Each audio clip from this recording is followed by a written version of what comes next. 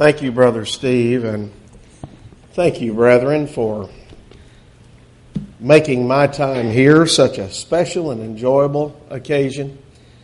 I have come to greatly appreciate you as a congregation.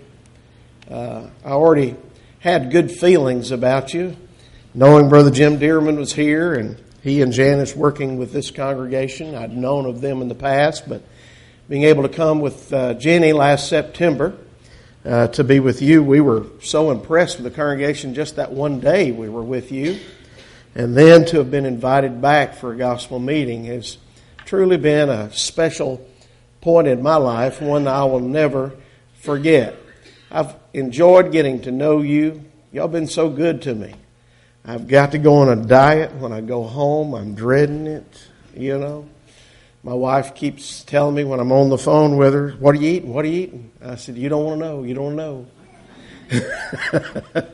But I've been so well treated, and I appreciate so much all of you who've just shown your kindnesses and shown your support in the things that I have had the opportunity to share with you on this occasion. Having the blessing of the gospel in our lives, it brings us together in such a unique and special way, and it causes us to realize that because we have this connection, and because we have this family, this kingdom that God calls and says is of heaven, that it's going to be something that gives us a sense of connectivity, not just for now, and maybe not just for the rest of our lives, but for all of eternity. And with that in mind, eternity is something that has so much promise and so much hope. I think, though, that eternity is just not something we spend enough time thinking about and dwelling on. One of the things I've noticed as I've gotten older is that I have opportunities more to talk to my parents who are older too, still living, still with us. And one of the things that my mom and I will talk about, I know at least once a week, is we'll talk about how short life is and how long we are for this old world before the time comes when we'll enter into glory. And with so many of our friends, just like you buried a friend today, the more we realize that that time's coming. And we've got to ready ourselves for that eventuality, because it is coming. And but it's something that I don't know about you, but even though I'm excited about it, I'm anxious about it. I'm really, really looking forward to it. But the humanity of me, quite frankly, scares me a little bit. Mainly because I've not been there yet. And no one who's been there has come back to say very much about it. Now, Jesus talked about it. He talked about it in the New Testament. And he discussed various things that would take place. You know, he talked about the rich man and Lazarus in the book of Luke. And he gave us some pictures of what's after. But because I've never experienced it before, I approach the subject with excitement, but as the old saying goes, we're not trying to get a bus up today to go, you know. We're not going to try to get a big group going. And I think maybe the reason that is not that I'm afraid to go. It's not that I even want to go any less.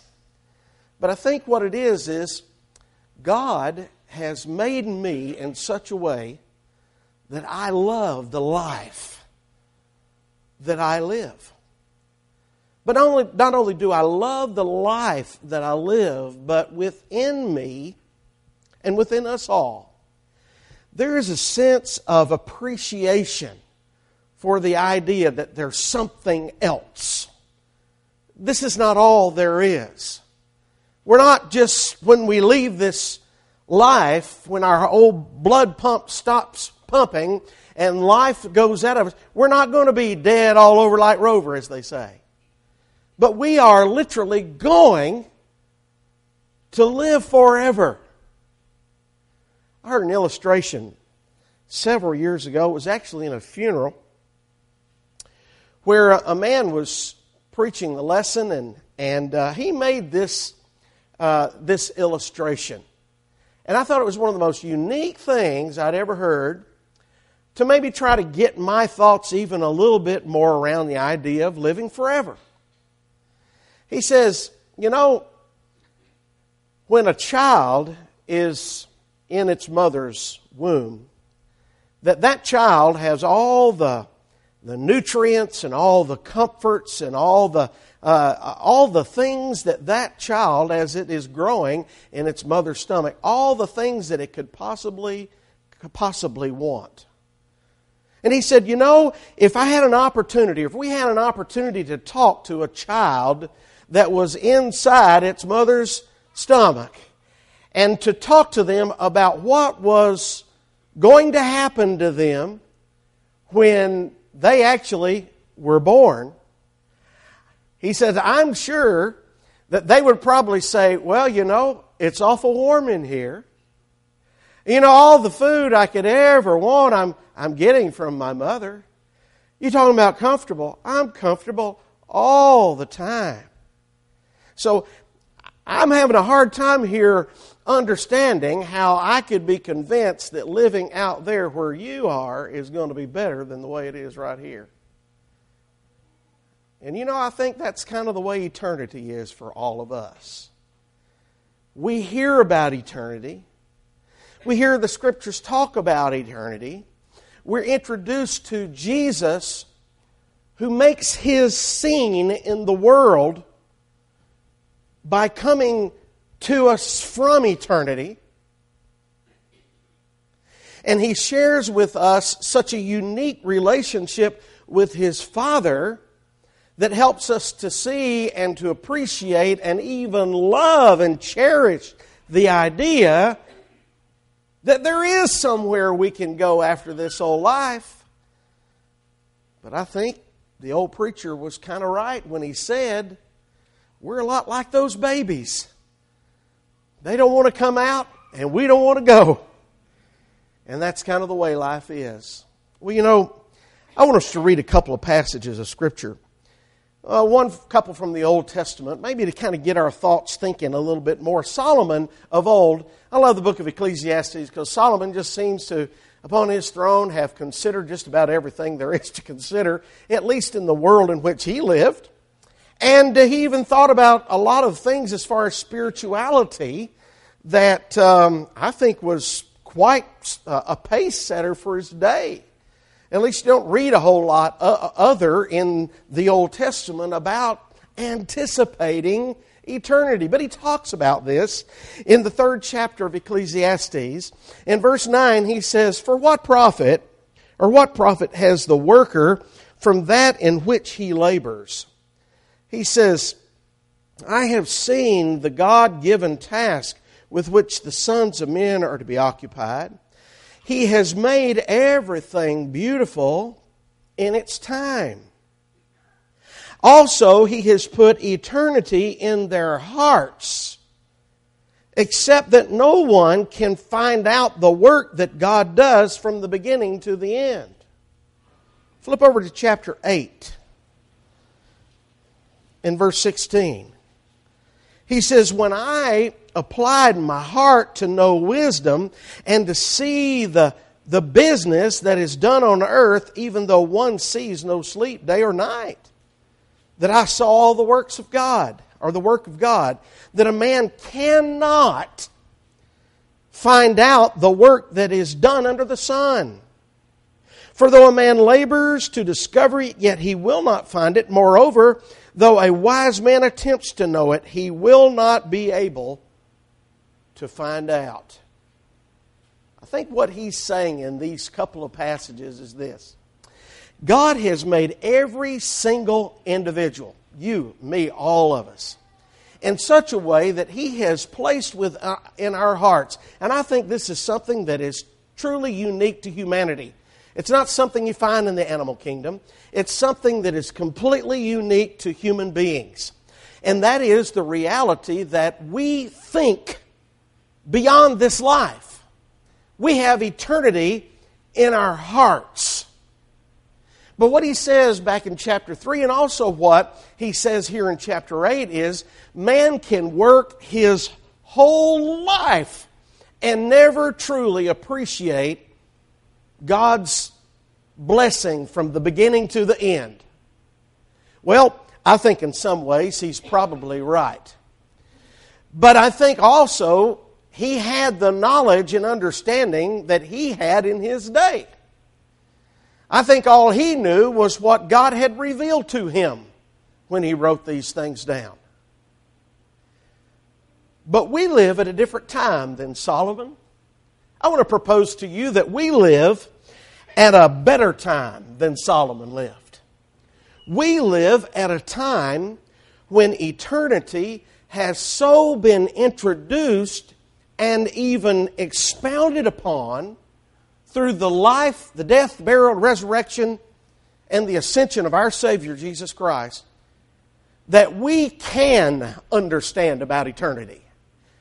In fact, I think we've got it so far ahead of Solomon in his day that we can, because of Jesus, understand more about eternity than he would have ever known. And we can understand enough about eternity that we can fall in love with the concept, and we can look forward to it with anticipation, and we can pull it within ourselves and our hearts and live for it day by day. Anything worth having is worth investigating. And once it's investigated and the value of it is seen, to be able to hold it in and pull it to you and determined to never let it go is something that is truly too unique to the Christian experience. Part of what you're doing as a Christian is coming to realize how truly marvelous eternity really is going to be. Now, flip with me over into the New Testament. We're going to actually spend most of the rest of our lesson in the book of 1 John. Now, that's not the John after Luke. That's on further back. So go to 1 John, and we're going to see how John actually introduces the idea that eternity in his life and in his presence in the world help us to understand eternity that much better. First of all, I want you to recognize that what John wanted his readers to understand is that Christ is the expression, the very expression of eternity. Look at I've got verse 2 on the screen, but let's look at verse 1. He says, well, I better get over the first one. I'm telling you to go to the first one. I'm in the second one. He says, that which was from the beginning, which we have heard, which we have seen with our eyes, which we've looked upon, and our hands have handled concerning the word of life. He said the life was manifested. And we have seen and bear witness and declare to you that eternal life. Did you hear it? Eternal life. Which was with the Father and was manifested to us. Now, when I read these verses, it actually reminds me of that first letter of John, does it not? I mean, my mind goes back to where he says in John chapter 1 and verse 1, in the beginning was the Word, and the Word was with God, and the Word was God. And then he talks about John the Baptizer, and he talks about how the light's in the darkness can't comprehend it. And then he gets down to verse 14, and he says, the Word became flesh, and He dwelt among us, and we beheld His glory. The glory is of only the only begotten Son of the Father, full of grace and truth. In other words, we were with Him, we saw Him, we touched Him. You know, when Jesus came into the world, He had been around for a long, long time before that. That's different from me and you. We have a start. We have a start. When we come into this world, that's where we get started. But I want to present to you and suggest to you that when we got started, when God breathed into our nostrils the breath of life, so to speak, we became a living soul. And in becoming a living soul, we began from that very point. And from that point on, we will live, our souls will live forever. But not so with Jesus. Jesus had been a long time before. Jesus was in the form of the Logos, or the Word. But then when He put on flesh and became flesh and dwelt among people, what did that give people an opportunity to do except to see for the first time what heaven was all about in the person of Jesus? You know, we sing that song sometimes. Heaven came down and glory filled my soul. Heaven came down and His glory filled this world in such a way that it has never, ever recovered. The world was different after Mary gave birth to that child. The world never was the same again once that child began to grow and increase in wisdom and stature and in favor with God and man. The world was never the same after that man had the ability to begin preaching and teaching and doing all kinds of signs and wonders in the presence of people in this world.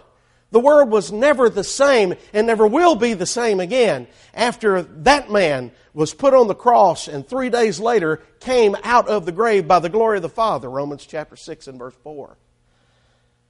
The world has never been the same because when Jesus came into this world and Jesus experienced this world and this world experienced Him, people had a view of heaven like they'd never seen before. Do you remember there in the 14th chapter of the book of John how that on the occasion where He was with His disciples in the upper room, you remember what Philip said? Philip said, "Show us the Father, and that suffices us."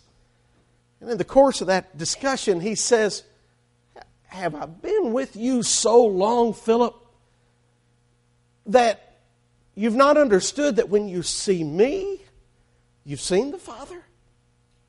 You see, what Jesus gives us is a wonderful expression of Godness, literally in the flesh, literally in the presence of humanity. Well, certainly no one has ever seen the face of God before. Oh, there were people in the Old Testament times who thought they'd seen God. But there was a manifestation, perhaps through an angelic being, that God utilized on those occasions. But no one had ever seen God before. Not until Jesus came. But when they saw Jesus, they've got a picture of heaven like no one had ever seen before.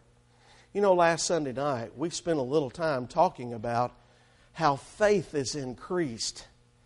And I'm as convicted and convinced as ever before that the only way our faith is going to grow and our trust in the concept of an eternal life is ever going to be strong. We have to come to know not only what Jesus did, but who Jesus is. And He has to be something that is not just something we understand with our head, but something that we understand with our heart. Jesus, the Son of the living God, who put on flesh, expressed to the world eternity. But John doesn't stop there. He has some other things to say. Look over in chapter 2. Chapter 2 and beginning of verse 24. What Jesus does in this passage of Scripture is give us a little bit of an ensuring awareness of what eternity is all about. John wants you to know that you can be ensured of the reality of the fact that eternal life is forever and ever. And it is and can be yours. Listen to him in verse 24. He says, "Therefore, he said, let that abide in you which you heard from the beginning. If what you heard from the beginning abides in you, you also will abide in the Son and in the Father." And he says, "And this is the promise that He has promised us, eternal life." God makes us a promise. You know, when we talk about faith and we talk about trust, we even talk about belief, there is a sense, I think, of misunderstanding, maybe some miscommunication that sometimes takes place amongst religious people. But in reality, what God wants us to understand when it comes to having faith, that faith is not one of these things where you just go to a certain point in your understanding and then you just kind of take a blind leap into the dark. Now, most of the time, if you ever hear anything about faith being brought up on television or on a radio program or being discussed in a newspaper, chances are, 9 chances out of 10, that's the way it's going to be explained. But tonight I want to suggest to you, God has never, ever expected one person to ever believe one thing He has ever said to anybody without proof. Never. All the things that He ever did, all the things that He promised that were going to take place, all those things took place. All the promises of old concerning the future that would take place, concerning the blessing that would come to mankind. You remember when Adam and Eve messed up in the garden and He said to the serpent on that occasion in Genesis chapter 3 and verse 15, "I'll put enmity between you and the woman, between your seed and her seed. He shall bruise your head, you'll bruise his heel." Scholars tell us that that was the first time God had expressed to the humanity that He was going to do something about man's sin problem. And certainly over the period of time, Galatians chapter 4 and verse 4, at the fullness of time, God sent forth His Son, made of woman, made under the law. His head stomper was preparing Himself for the occasion of knocking Satan off his eternal throne. When Jesus died on the cross that Friday afternoon, there was a temporary heel blow to God's Son in that He did die. But when God raised Him up, He fulfilled His promise. I want you to know God made that promise a long time ago, and there were a lot of times in history where there were occasions where that promise could have really been messed up. I believe with all my heart that the reason why the flood took place at the time that it took place is because Noah was the last righteous man on the earth, he and his family. What if he had just waited 1 or 2 more generations? But he didn't. Because God's true to His Word. Esther is one of those interesting stories in the Old Testament. You don't even have a mention of God in the book, but yet what you see is this is a woman who Mordecai actually says, who knows if you might have been brought to this moment for this very reason, to save the people of God. And certainly,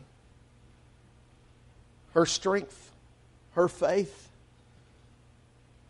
her out-and-out sense of righteous indignation and justice caused her to really put her life on the line. In the end, she saved her people.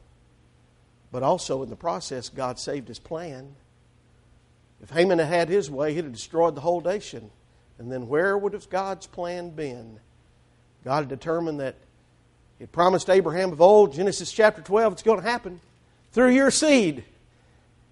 He tried to help him out by laying with one of his housekeepers. Messed up the world as a result. God had a plan. He stayed true to His plan. God never has expected anyone to believe anything without proof. And so I want to tell you tonight, when you read the word promise here in verse 25, you're talking about a time-tested, honored reality. When God promises, it's going to happen. Now I know we live in a world where people say, "Oh, you Christians, you rely on this crutch of Christianity. You depend on a God you can't even see." But what they don't understand is we can read, we can see the history, and we can see the proofs of God time and time and time and time again living true to what He said He would do.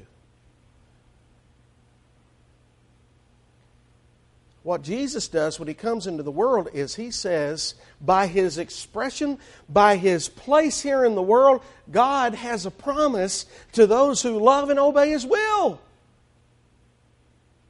Eternal life.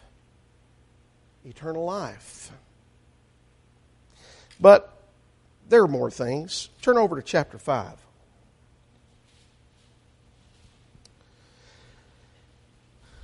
In chapter 5, in verse 11, he brings up eternity again. Except this time, what we see here is kind of an enclosure concept being presented by Jesus. The enclosure, that place in which eternity can actually be realized. Listen to it, verse 11. He says, "And this is the testimony that God has given us eternal life, and this life is in His Son." You know what that says to me? Well, Scott, if you want to know what eternal life is all about, you better get to knowing about the Son. And not only do you need to get to know about the Son, you need to realize that relationship and heeding the promises that He's made are true. But what this passage says is, if you really want to know what eternal life is, you're going to have to be in His Son. Something about the fold of safety.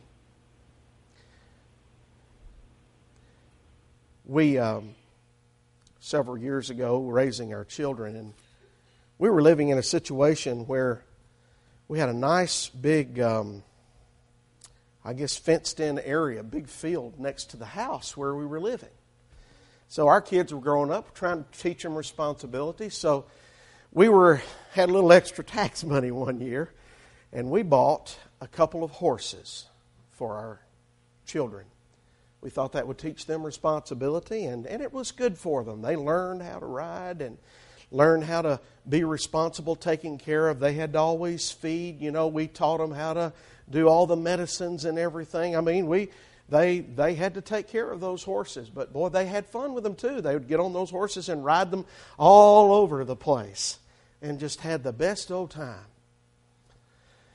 One of those horses, is actually two females. We call them Scarlett and Bonnie. I don't know where we got those names, but maybe we're in the South, so who knows. Scarlett was the mother. And one of the things that Scarlett really had a hard time with is staying inside the fence. I'll never forget one night, I guess it was about 2 o'clock in the morning, all of a sudden I heard at my front door. Well, I get up, get my clothes on right quick, and I start getting toward the door, and I notice there are blue lights flashing. And so I finally made it to the door, and it's a police officer, and he said, "Sir," he said, "do you own a horse?" And I said, "Yes, I do." And he says, she's out in the middle of the road, and you need to come and get her back in. Well, what Scarlett was doing was she was jumping the fence. And several times I had to go and get Scarlett back in the fence. Somehow, some way, that horse had gotten the idea that it was not in a safe place or in a place that it needed to be because it needed to be somewhere else. She got the idea that safety was actually outside of that fence. And I got to thinking, that happens a lot of times with Christians. In the safety and the fold of being in a relationship with Christ. I think there's a sense sometimes when we feel like, things are probably out there that they're a little bit, they're pulling at me. They've got my attention. Now I know in here is a place where eternal life is talked about, and relationship and forgiveness. Those are good things, but boy, look outside that fence. Look at all the things you can enjoy out there. And the tendency sometimes is to try to jump the fence of life and get out there and enjoy all the things that are going on out there. And a lot of times what we don't realize is when we get out there, that's the place where trouble is. That's a place where the devil is sitting on his throne. That's where he has the greatest amount of experience. That's where he has the greatest amount of influence. He's in control of what's going on out there. And the tendency for Christians is sometimes even, believe it or not, to even try to have one foot inside and one foot out. I'll tell you what, one of the things I always was worried about that horse is if she ever jumped and didn't quite make it. If she were to ever get caught between the fence, how that might affect her. How it could have killed her. Or at least maimed her to the point that she would have had to been put to sleep. Well, maybe that's enough of that illustration. But I think it presents to us the reality that being inside Christ, being within Christ. Paul said in Galatians chapter 3 and verse 27, "For as many of us as have been baptized into Christ, put on Christ." If anyone be in Christ, he's a new creature. Or some translations say in 2 Corinthians 5 verse 17, a new creation. Behold, all things have become new inside that place. The old things are put away. The new things are there, and the nature of it is they continue to be renewed day by day as we strive toward a better appreciation of what we have. Tonight I want to tell you, one of the best ways you can be happy in Christ is by dwelling on things that go along with being in Christ. Taking opportunities at times to talk about spiritual things. Hey, listen, I love my football teams. I love my Roll Tide. And I like to watch football, and I like to watch basketball, and I like to watch baseball. But I want you to know, those things sometimes become the things that replace what's really, really important in life. Spiritual things. Eternal things. And I think sometimes we use those things to stay on that level that keep us from actually getting down to the nitty-gritty of where we really, really need to be. And that is focusing on those spiritual things in Christ. There's safety there for those who are in Christ. But let's just continue what he says. The very next verse here, verse 13, something very similar, but there's some enlightenment here that he's going to give us in Christ. And as it has to do with eternal life, he says, these things, he says, I've written to you who believe in the name of the Son of God, that you may know that you have eternal life. That you may continue to believe in the name of the Son of God. I want to ask you tonight, do you ever falter in your belief in Jesus' potential? Let's get real here. I have to be honest with you. Sometimes it's easy for me to think, well, is Jesus really going to pull this off? Especially when I'm working with someone who is in a hopeless situation, when their lives are just on the brink of despair because of things that have happened in their lives, because of decisions, bad decisions that they've made. The hurting that people feel in Christ because of the things they have to deal with in the world, it's truly huge. And I have to confess, I get connected with them on a personal basis. And sometimes I find myself all too often wondering, Lord, are you really going to do this? Oh, I hope you can do this. I want you to do this so bad. Do you do that? Do you do that? It's okay. You're human. We're human. We struggle. And God knows we struggle. Our faith is always there. Our trust is always there. We have this headship knowledge of eternal life, but yet by going through all these things, it's so easy for us to sometimes just get overwhelmed with what's going on. What John tells us here is, if you really connect with the Son of God, I mean really, really connect with who He is, what He has done, what He is doing now at the right hand of God. The writer of the book of Hebrews said that He's there on our behalf. He is our high priest. He understands our weaknesses and our difficulties. He's there in the presence of God on His right hand for you and for me. I got to hold on to that. I got to remember that, especially when I'm being hit in my heart and my mind when things are not going so well with me or my children or my family or my friends, my loved ones. Oh, how important it is for us to recognize the enlightenment that comes from knowing something to be true. If you can know that eternity is something that is going to come to you, if you can know it in your heart of hearts, it'll get you through. It'll help you to overcome. You'll be able to deal with whatever you have to deal with in life. But finally, let's get down to verse 20 and let's just see one other thing.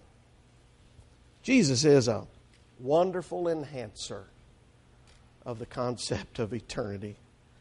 He says in verse 20, and we know that the Son of God has come. And He's given us an understanding that we may know Him who is true. And we are in Him who is true, in His Son, Jesus Christ. This is the true God and eternal life.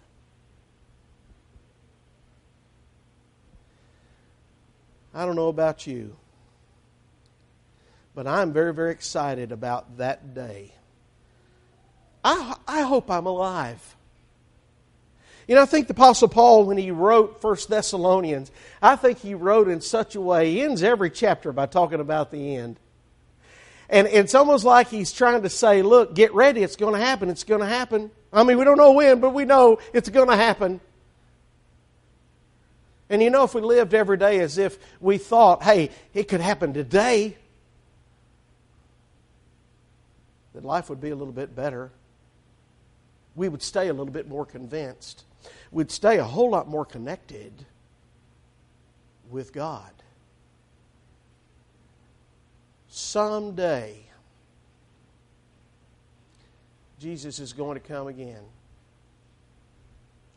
Acts chapter 1, the Bible tells us that Jesus went up on the mountain with His disciples, and He was talking with them, and all of a sudden, His body began to lift off the ground. I can't imagine what that would have looked like. I've watched a lot of TV shows that give you the idea of how somebody might be able to lift off the ground, but I've never really seen someone lift off the ground. I mean, literally. Can you just imagine those 11 fellas that were standing there on that occasion as they were seeing Jesus go up into heaven? You know, imagine their mouths were wide open as they were watching the Savior disappear.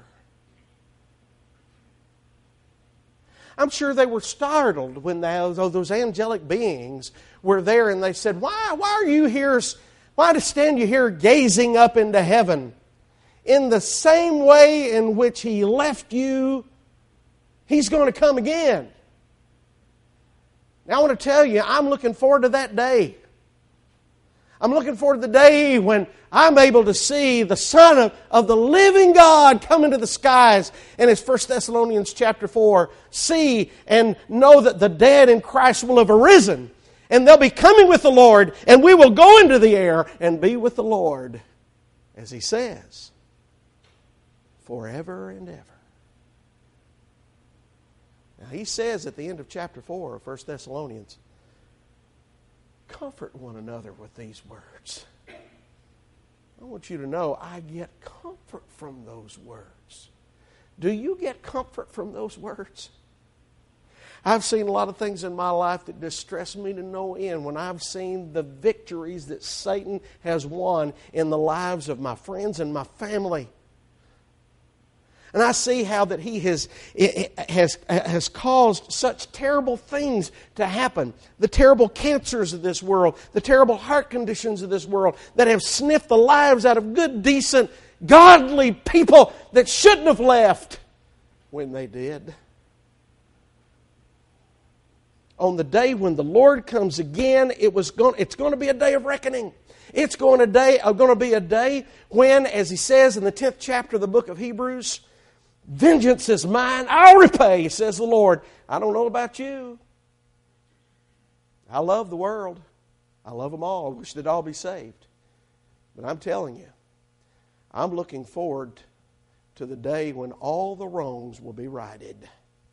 My God has said He's going to make things right. People are going to be called into account for the lives that they've lived. They're going to have to give an answer for the things that they have done wrong. They're going to have to stand before God and give an account of all the sins they've committed in their lives. And if they have not been washed of their sins by the blood of the Lamb, they're going to live forever.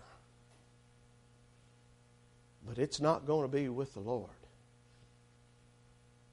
Oh, there's a lot of folks out there that are wanting to tell us that, well, yeah, maybe there is a such thing as punishment, but somehow they've kind of made themselves feel a little bit better, thinking that, well, you know, when you die, God will punish you and it'll be hurtful for a while, but then He's just going to annihilate you and you just won't be around. My Bible doesn't teach that. Read Mark chapter 9. That punishment's going to go on forever and ever. Where the worm doesn't die, the punishment's going to continue forever and ever and ever. Let me tell you this, just as long as heaven exists, so will hell. And just as long as people are alive in heaven, people are going to be alive in hell. The important thing is, when are we going to make the choice about where we're going to be and the direction we're going to go? We got to start right now. Why did God give you the life that you have? Most of us here in this auditorium have lived over a few decades. Why did God let you live as long as He's let you live? If not to give you time and an opportunity to become so convinced in your heart and your mind that you truly are going to live forever.